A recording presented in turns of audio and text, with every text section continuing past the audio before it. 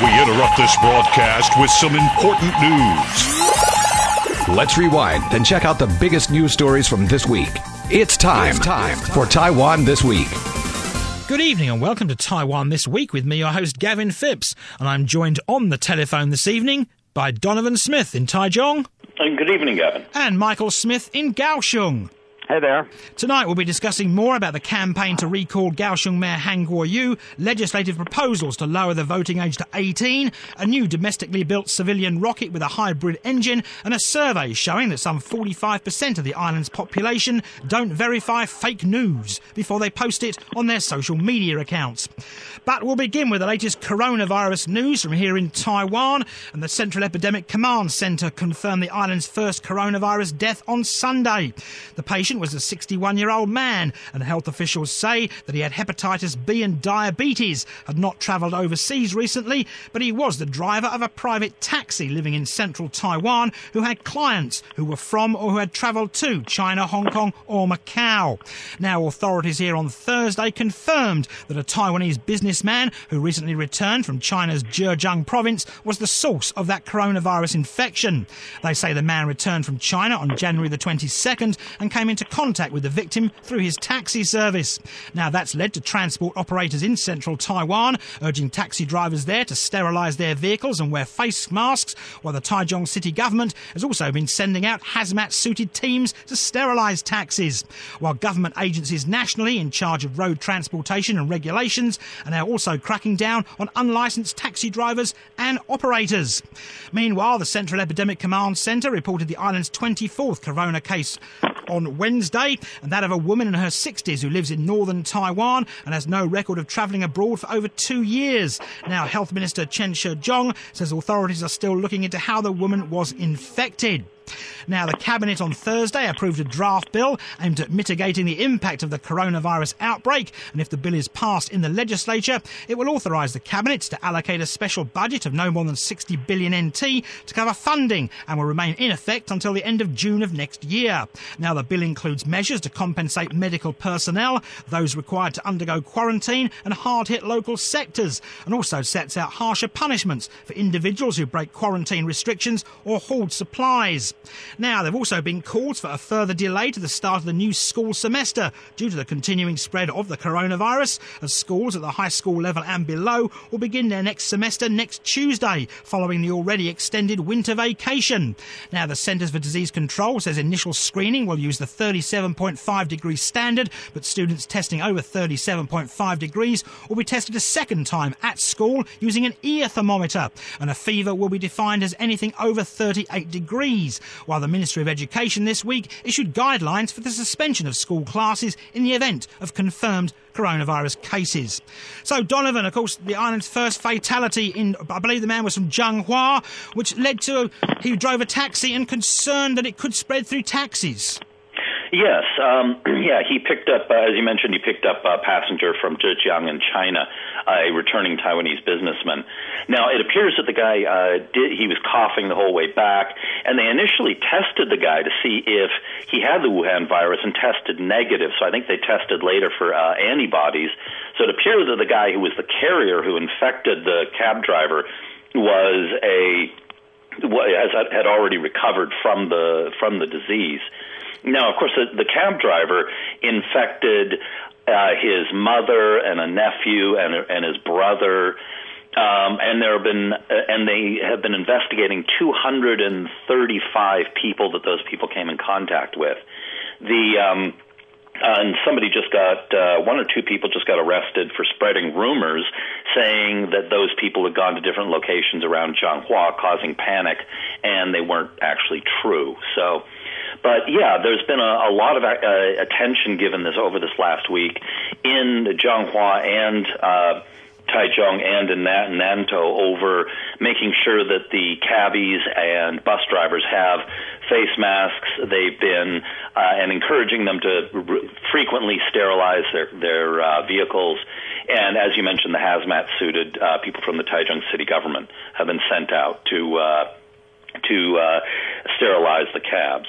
And of course, this is also affecting buses, apparently. Yes, buses were also included in a distribution of face masks and sterilization.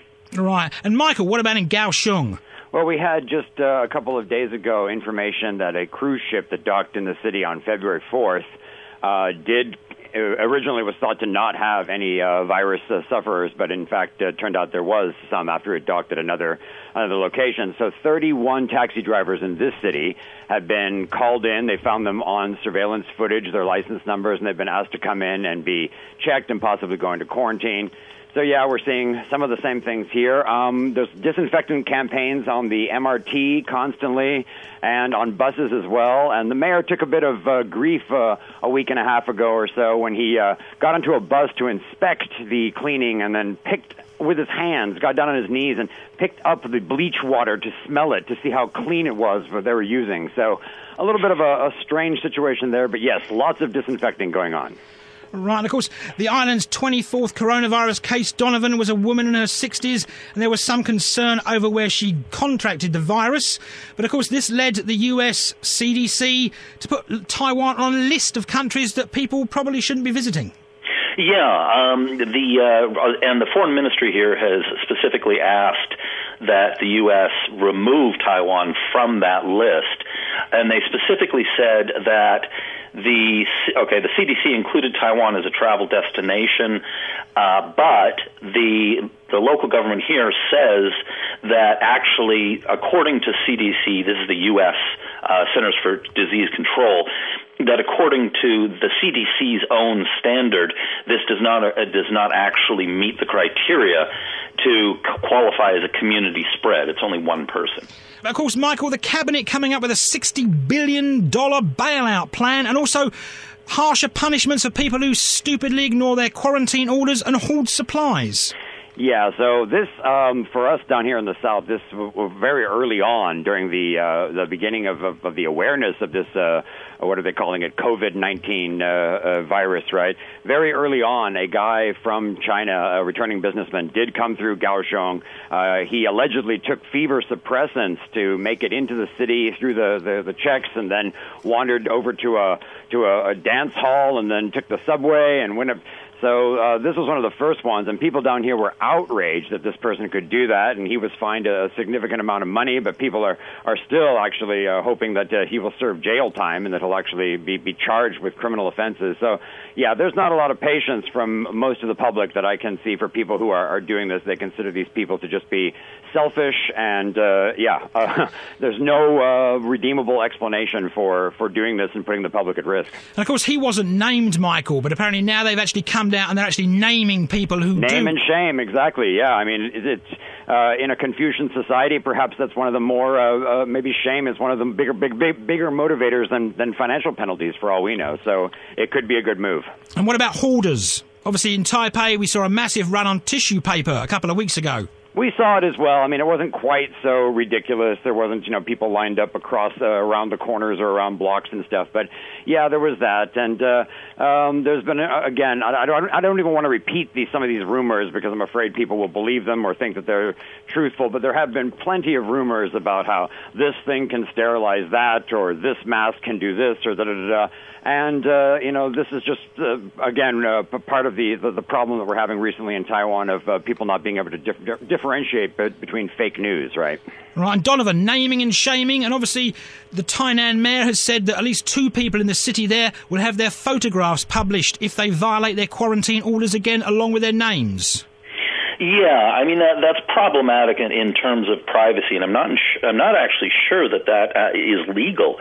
They put in some fairly strict privacy laws a few years ago.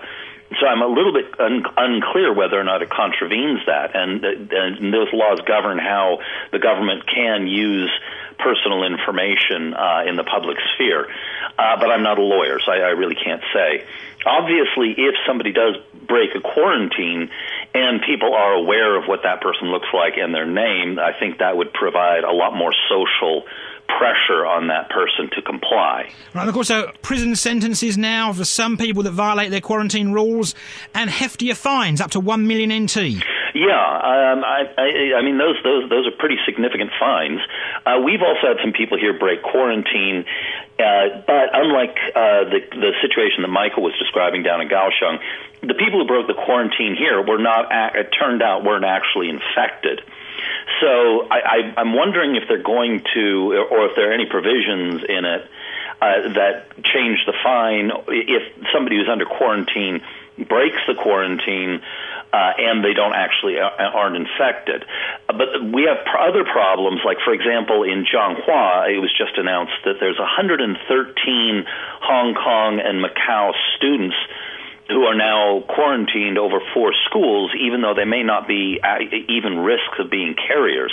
I've heard of cases where, for example, Philippine workers in factories are required to be tested every single day, even though they're probably among the least likely people to have come in contact with the disease. So some of these measures may make sense if somebody has come in, like in cases where the quarantine is put in place with somebody who's come in close contact with a known carrier.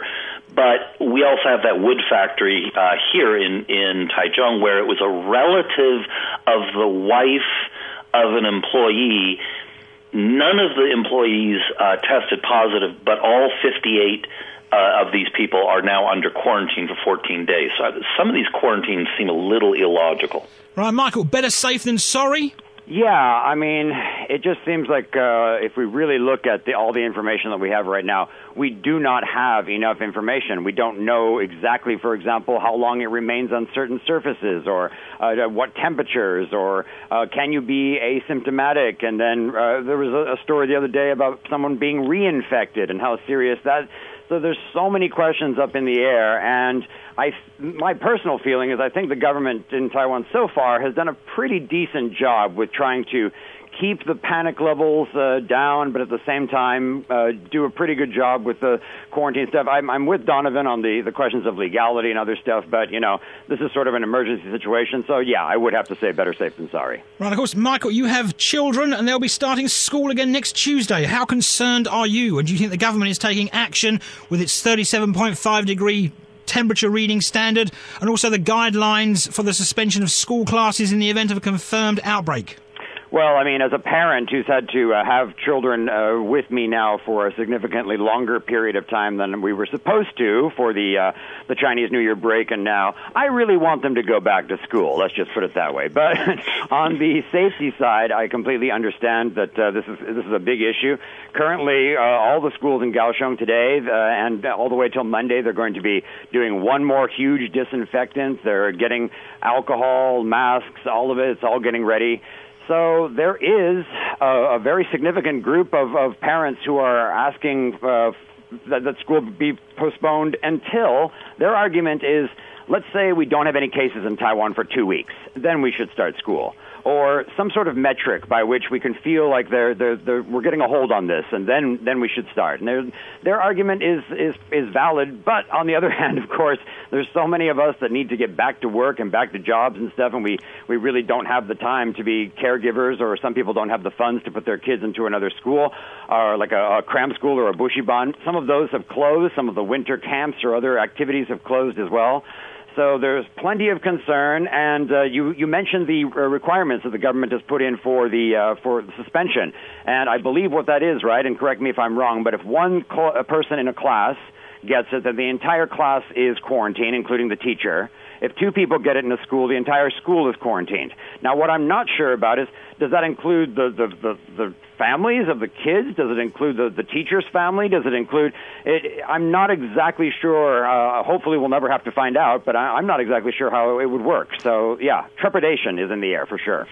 Yeah, and here in Taichung, the mayor just announced that all kids coming back to school will get 2 face masks issued to them, and the city has a program going where every single day for the next 4 days, they're conducting a sterilization. Again, the people with the hazmat suits going to the schools to disinfect. So they're definitely making strong efforts. Zhanghua has been issuing rubbing alcohol and face masks. Nantou, something similar along those lines. Bushibans have been included, and also long care facilities as well. But yeah, there's I think trepidation, as Michael put it, is a good word. But they're definitely making efforts to do something and to prepare.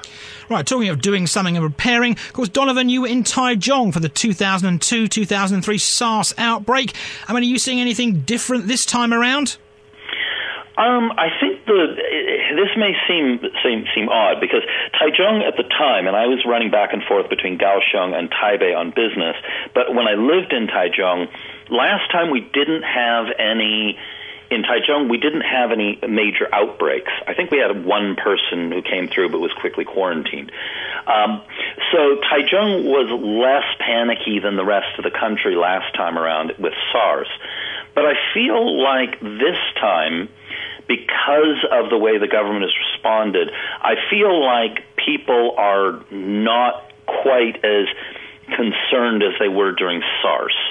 Because SARS kind of ran out of control fairly quickly there, and they had to quarantine all those buildings, and I think there's more trust in the institutions now. But in a lot of ways, it's similar in that you go into a building and they test your temperature. Some people are wearing masks. But I would say that the sense I'm getting here is that people are a little bit less afraid than they were then, and Taichung then was less afraid than Taipei and Kaohsiung. Right, Michael, you were in Kaohsiung for SARS. Right. I moved up to Taipei at the end of 2003 and was traveling back and forth between Kaohsiung and Taipei a lot during that time. And again, I'm wary of even mentioning this because I'm not a doctor and I don't want to spread rumors. But the thing that I'm hearing from people down here is the same thing I was hearing with SARS back then. And Kaohsiung, some people are saying that because of the climate down here, the heat or something, that perhaps we may not suffer as terribly as perhaps places that are a little bit colder. And they're kind of putting their hopes in that. And it was the same thing during SARS. It sort of felt like this was a Taipei problem for the most part. And, when we went up to Taipei and got off whatever transport we were putting on masks and stuff. And then we got back to Kaohsiung and people would take them off. So if you, I'm looking out my window right now and there's plenty of people walking on the street. And I would say maybe only 2/3 of people are wearing masks. And there doesn't seem to be a sense of panic. And again, it's mainly about the numbers, as Donovan was pointing out. So far with this infection, we haven't had a huge spike in Kaohsiung. I'm sure that if we had, 10 cases and it reported in Kaohsiung in a single day, that there would be a lot more panic right now. But currently that hasn't been the case. So, same sort of sensation that Donovan was just expressing, just not a huge feeling of panic, and sort of a feeling that this is a northern Taiwan problem from down here, at least. Yeah, I would. That sounds pretty similar to here, but I'd say we might even be even a little more relaxed here. It seems like in certain environments, like, for example, on a bus, everybody's wearing a face mask. But just going to the supermarket, maybe in my neighborhood, maybe half, maybe less are wearing face masks. So I don't feel like there's much panic going on. Right, now moving on from the coronavirus. Now, We Care Kaohsiung founder Aaron Yin this week announced that the second phase of a petition to recall Kaohsiung Mayor Han Kuo-yu has now garnered more than 450,000 signatures.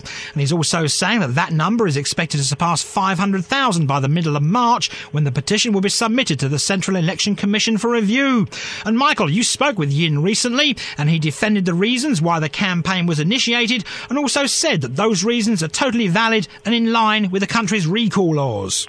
Right, so real quick on who Aaron Yin is. He's the former Cultural Affairs Bureau Director in the last administration in Kaohsiung. He himself is not a member of the DPP. He's an independent, and one of the things that he is credited with, or at least he was part of the team, was the Pier 2 and that Pier Art Center down at the waterfront in Kaohsiung, helping to revitalize that area. So he obviously left office quite a while ago, and then now Han Kuo-yu won the election at that time, and he told me, first off, that he doesn't think that Han is a bad person. He said, the people who know him and talk to me about him tell me that he has a good sense of humor, and, in person he's affable and polite and all of that.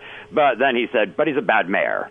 and he went over all the reasons of why. One of the biggest ones is abandonment of the city. So, in Taiwan, carpetbagging has a long and honorable tradition. You don't really need to be from Taichung or be from Taoyuan or somewhere to run for office for that position. You just need to change your household registration a couple months before an election, right? So that's never been a huge issue, somebody popping up from one place and wanting to run for somewhere else. But the feeling that they really are upset about is that they feel that Han used the election for Kaohsiung mayor merely as a stepping stone for higher office or to go to the presidency. And that to them feels like a betrayal, which is unacceptable, and they feel he needs to be recalled for that reason.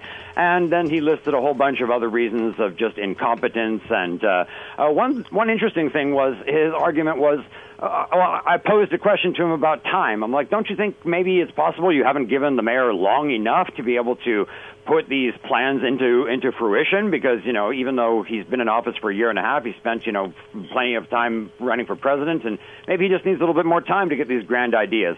And Yin stopped me, and he's like, stop, wait a second.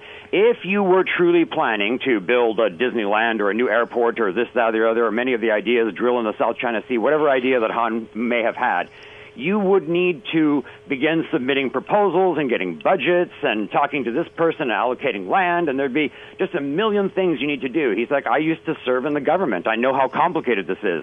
And I can tell you that they're not serious about any of these plans because they haven't even put any words down to paper about how they are planning to even begin the process of doing X, Y, and Z. So he and his group there are quite confident that this could be the first majorly high-profile elected official removed from office. And he also noted that we should look at the recall law. So the recall law, I believe, is more than 25 years old, right? But it was amended at least twice that I'm aware of. And the amendments made it quite difficult for a person to be ejected from office. So I think Alex Tsai up in Taipei, the KMT legislator, and then Huang from the NPP, both of them, there was attempts to remove them from office. Both of those failed. So his argument is if we do this and we pull it off with all the difficulties, first you need one signature drive, then a second signature drive, then a yes or no vote, and then finally a new election. If we pull this off, it is completely the will of the people of Kaohsiung, completely in line with the law. He was elected democratically, and now they are trying to remove him democratically. They may or may not succeed, but he's like, this is not a personal vendetta. This is simply what needs to be done because the majority of people no longer support him. And he pointed to some very interesting statistics. So Han won the election for mayor by roughly, 150,000 votes or so. But if you look at the number by which he lost to Tsai during the presidential election, he got one of the lowest vote counts for a KMT official in Kaohsiung, and it was such a difference that Yin says just looking at these numbers from then to then shows that he's lost the support of Kaohsiung people, and that means it's time for him to be removed. Donovan. Yeah, there was two things that come to mind about this. Now, the first, I'd just like to, and Michael, if you have something to add, jump in. The first thing I find very interesting is the number of signatures that WeCare is collecting, plus the Citizen Mowing Group combined. They're hoping to be well over 500,000 when they submit them to the Central Election Commission. Now, what's interesting is they only need 200 and some odd thousand to pass the margin. So they're going way past it. They're using the number of signatures as a statement.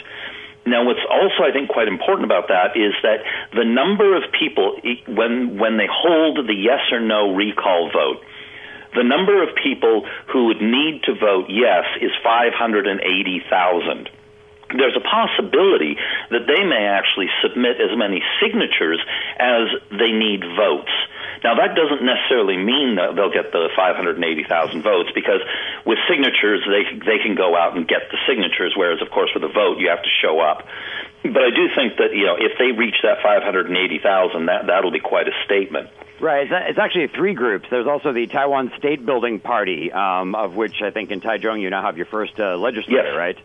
So they are also involved in this, and they were up in Taipei over the weekend outside of various MRT stations looking for Kaohsiung registered voters to sign up for the recall drive in Taipei. So, yes, he was very clear with me about the number of signatures. Number one, just as you said, he wants to make it as a statement. He wants it to be not just something that looks sort of petty. He wants it to be a very clear illustration. Secondly, he doesn't want to take any chances that perhaps some of these would be invalidated. If you write a simplified Chinese character on the petition, for example, even if it's something like chu for district or, one of these commonly used less than traditional Chinese characters, that would invalidate the ballot. So they want as many as possible. I asked him how many ballots last time around were invalidated, and it was somewhere around 3%.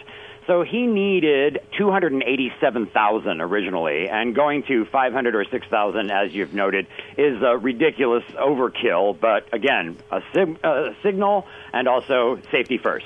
Right, and we have to take a short break now, but we will return after these rather important commercials.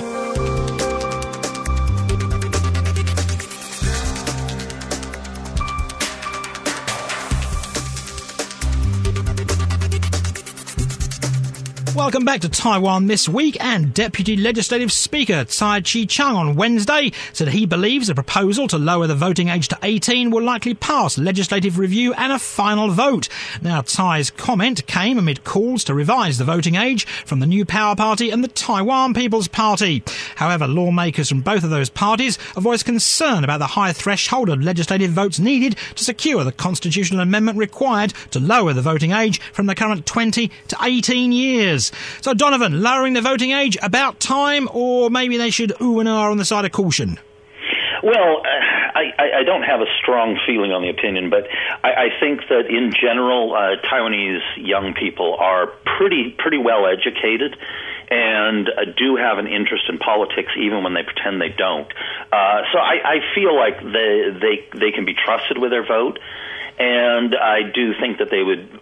At least a good percentage of them would be interested in making a positive contribution. I think what's interesting about this is that all the parties now have basically said, who are in the legislature, have said they're on board for this. Now, we understand why, of course, the NPP, the TPP, and even to a lesser degree the DPP would want this, because all of them do well with younger voters. But the KMT is on board for this is very interesting. Now, this signals that I think they've been talking about how they need to get in younger members.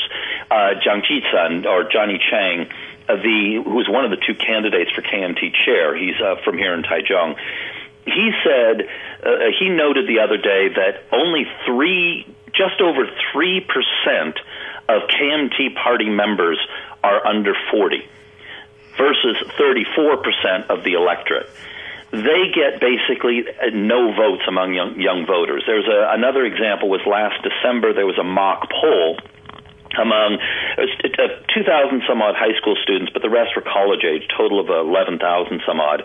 And the KMT, among all of these, many of whom are already voters, and most of whom would become voters under this new law, they put the KMT on the party list vote, which is a good way of comparing the party support. And they got 2-point-something%, which put them fifth behind the Green Party. So the KMT, in one sense here, I can see why they want to signal to younger people and try and get some interest and some trust and support among younger voters. But I think the sad reality is that they're not going to succeed with that. And worse, they're just going to create a larger pool of people to vote against them. Well, I mean, I personally am very much in support of this proposal. In fact, I think that for industrialized countries in general, the trend is lowering, and there's some talk in certain European places of perhaps even going down to 16. Because, when we have an election, this is deciding the future of young people's lives much more than it's deciding the future of old people's lives, right? So this is sort of nonsensical to me. It just makes perfect sense that the people who are going to be living the policies that are going to be enacted should have some sort of a say in it. Now, of course, the question is, are they mature enough? Are they aware enough? And I have to agree with Donovan that Taiwanese young people, for the most part. They have access to information on the internet. They have access to television opinions. They have their parents. They have their friends or whatever. But in general, I do think that they would make a well-considered opinion. Now, we were all young. We all voted one way once when we were young. We vote possibly differently as we get older, but that's part of the whole cycle of learning to be part of the community and be part of elections and part of democracy. So, yeah, I say the earlier the better. I'm personally in favor of even going lower than 18. So 18 is a good start. Right. Now, Taiwan Innovative Space last week was forced to cancel the launch of Taiwan's first domestically built civilian rocket from a launch site in Taidong County at the last minute. But there's still hope that the Hapith 1 will be launched soon and travel for 10 minutes to an altitude of 250 kilometres, then fall back into the ocean somewhere between Orchid and Green Islands. And I spoke with Lauren Zhang of the National Central University's Institute of Space Science about the rocket and Taiwan one day being able to launch its own satellite right here in Taiwan. Good evening, Lauren. Good evening, Gavin. So, the launch of Taiwan's first domestically built rocket, the Hapith 1, was, of course, aborted last week. But, of course, it's quite a big thing, isn't it? Because, of course, this is apparently the first domestically produced rocket by the Taiwan Innovative Space Company. That is correct. So Taiwan Innovative Space Company, or T-Space for short, is a private launch services provider that was established in 2016 by several individuals with prior experience with rocket propulsion. And where's it based? So the company itself is based in Miaoli, which is the main site for its R&D facilities, as well as a rocket test firing site, and they also have launch facilities down in Taidong. Is it civilian and military? No, the company itself is purely civilian. The military rocket and missile programs are handled out of the National Zhongshan Institute of Science and Technology, which is completely separate. Right. And, of course, this rocket supposedly had something called a hybrid engine. That is correct. So this is a type of rocket propulsion method. So rocket propulsion works on the principle of basically ejecting your propellant at a very high velocity out of a nozzle, and we know action-reaction that produces thrust. Now, in order to eject your propellant at a very high velocity, you need to burn it. You need combustion. And to do that, you have to mix your propellant with an oxidizer, essentially the stuff that causes it to combust. Now, there are three main types of rockets. In some cases, the oxidizer and the propellant are both solid and mixed together. All you do is you light it up. So this is essentially your typical bottle rocket. Then there is a variant where basically both the oxidizer and propellant are liquids. You have to mix them together using a turbo pump, which can be highly complex. And again, since both are fluids, they can mix very easily and in some cases be ignited accidentally. The third type, basically, you have a solid propellant and a liquid oxidizer. And by controlling the flow of the oxidizer through the propellant, you can essentially throttle the engine up and down. So this is a hybrid rocket, and it's considered safer because the oxidizer and the propellant are in two different states. They don't mix as easily. So if for some reason there was some accident, for example, where the propellant, for example, you had an oxidizer spill, the risk of an accidental explosion would be considerably less. But, of course, the launch was aborted because apparently the wind was unfavourable. Yes. During that day it was raining and the winds were quite strong. And one of the main issues that you have to take into account when planning a launch is you want to avoid situations where you have extremely strong wind shears, especially as the rocket climbs up through the lower atmosphere, since this could, in some cases, cause the rocket to fly off course. And, of course, it was quite a large rocket. Not obviously NASA size, but, it was quite a large rocket for the first one. Yeah, so in terms of the size of the rocket, it's what we typically call a suborbital sounding rocket, which means it can fly to extremely high altitudes. In fact, Hapith 1 theoretically should be able to fly to 350 kilometers altitude. Just to give you an idea of where that is, the International Space Station is around 400 kilometers altitude. But it won't go fast enough to stay in orbit, so it'll go up and then fall back down. Now, that's sufficient for example, space qualifying certain things or for carrying out certain upper atmospheric experiments. But they won't actually be able to inject a satellite into orbit until the Hapith 5, which is their larger orbital launch vehicle that they're currently working on. In that particular model, they are saying that they should be able to launch satellites into low Earth orbits as high as 700 kilometers altitude. Of course, they did say it was going to come down somewhere between Orchid and Green Island, but can they actually predict that precisely, or is it slightly a bit dangerous? Actually, that was one of the main rationales for their choice of the site. So by launching in that direction, they actually have a fairly wide range where they can launch a rocket through and essentially fly through only international airspace. So that reduces the possibility of misunderstandings. For example, if they were to launch in the opposite direction. So obviously Taidong County was the best place to do it because of the space over there. That's certainly one of the major aspects of it. Actually, we have had launch sites in the Taidong-Pingdong area for an extended period of time.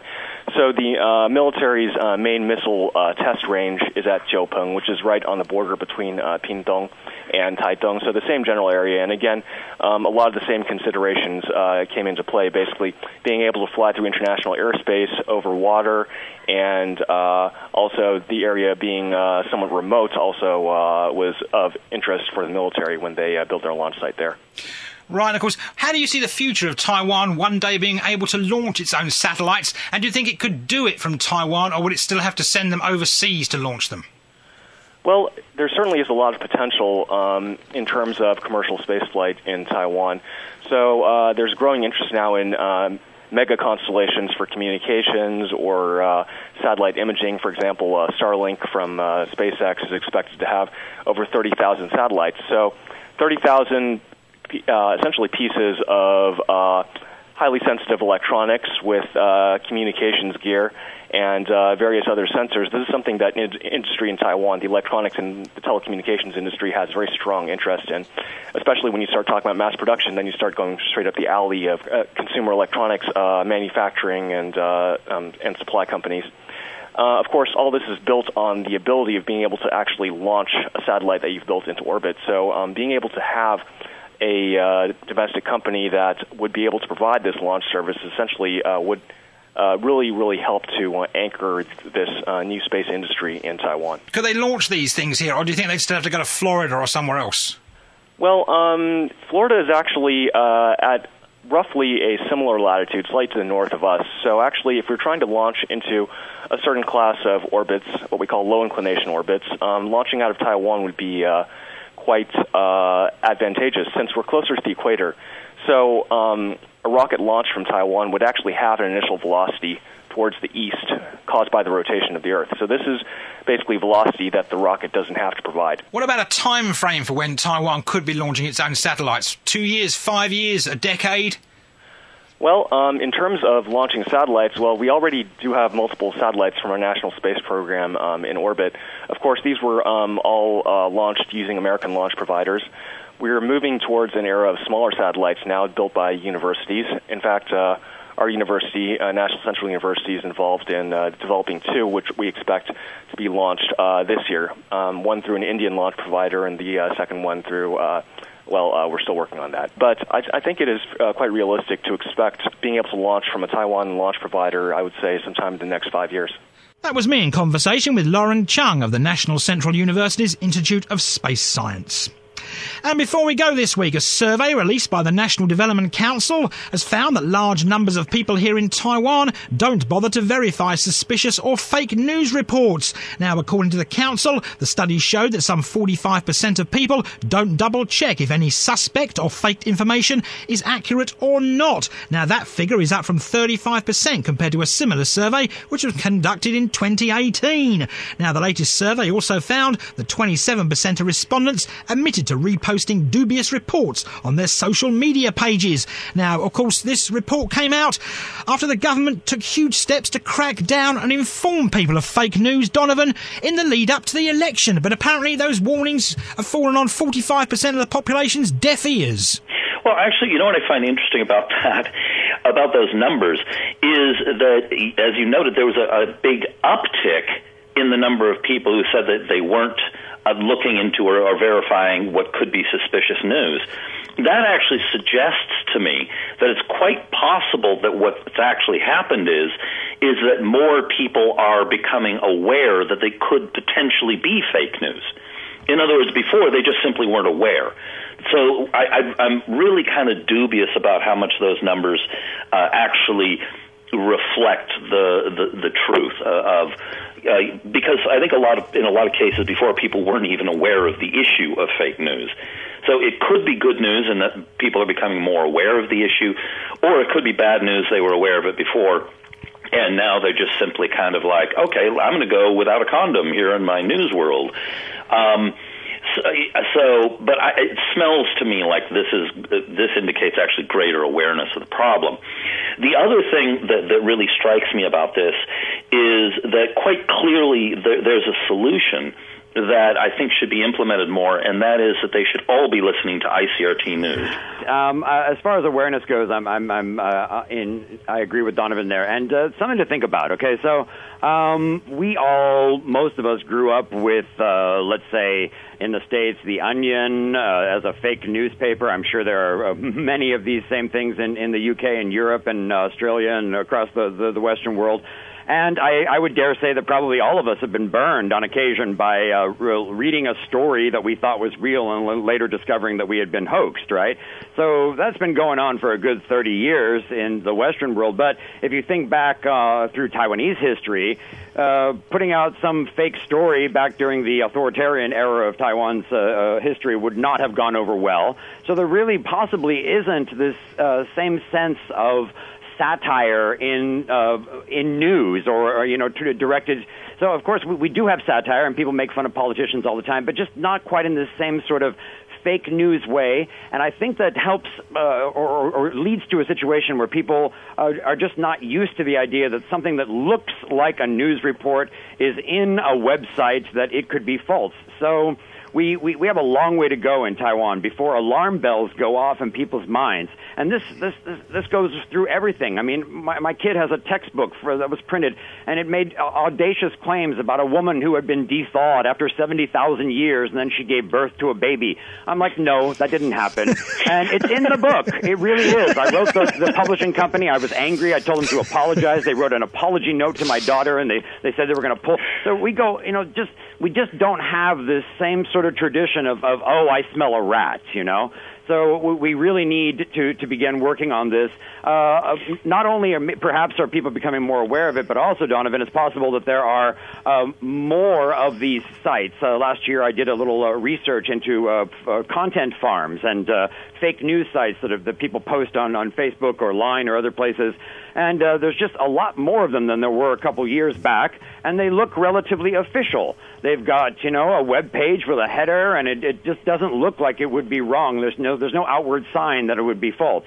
So yeah, you're kind of this population currently, I believe, is just sort of ripe for being hoaxed, and perhaps it's going to take a few more embarrassments where people go, oh yeah, that was dumb. I probably shouldn't have sent that, and we might begin moving towards a greater awareness of it. But yes, it's right now it's pretty spooky, the kind of things you get in line groups or over Facebook that people just don't question at all. Anyway, that's all. We'll leave it here on Taiwan This Week, and I've been joined on the telephone this evening by Donovan Smith in Taichung. And have a great weekend. And Michael Smith in Kaohsiung. Thanks for having me. Thanks for tuning in to this week's edition of Taiwan This Week here on ICRT with me, Gavin Phipps. There won't be a show next week, Friday the 28th, as it's 228 Memorial Day here, and we'll all have the day off and won't be at work. But don't forget to check out Taiwan This Week podcast on iTunes and Android podcast apps, where you can get access to one of our previous shows. Tune in again next Friday evening at 9 for another informative look at the top stories of the week with Taiwan This Week. And don't forget to also check out our podcast on our website, icrt.com.tw. Now keep it here for more music and news only on ICRT FM 100.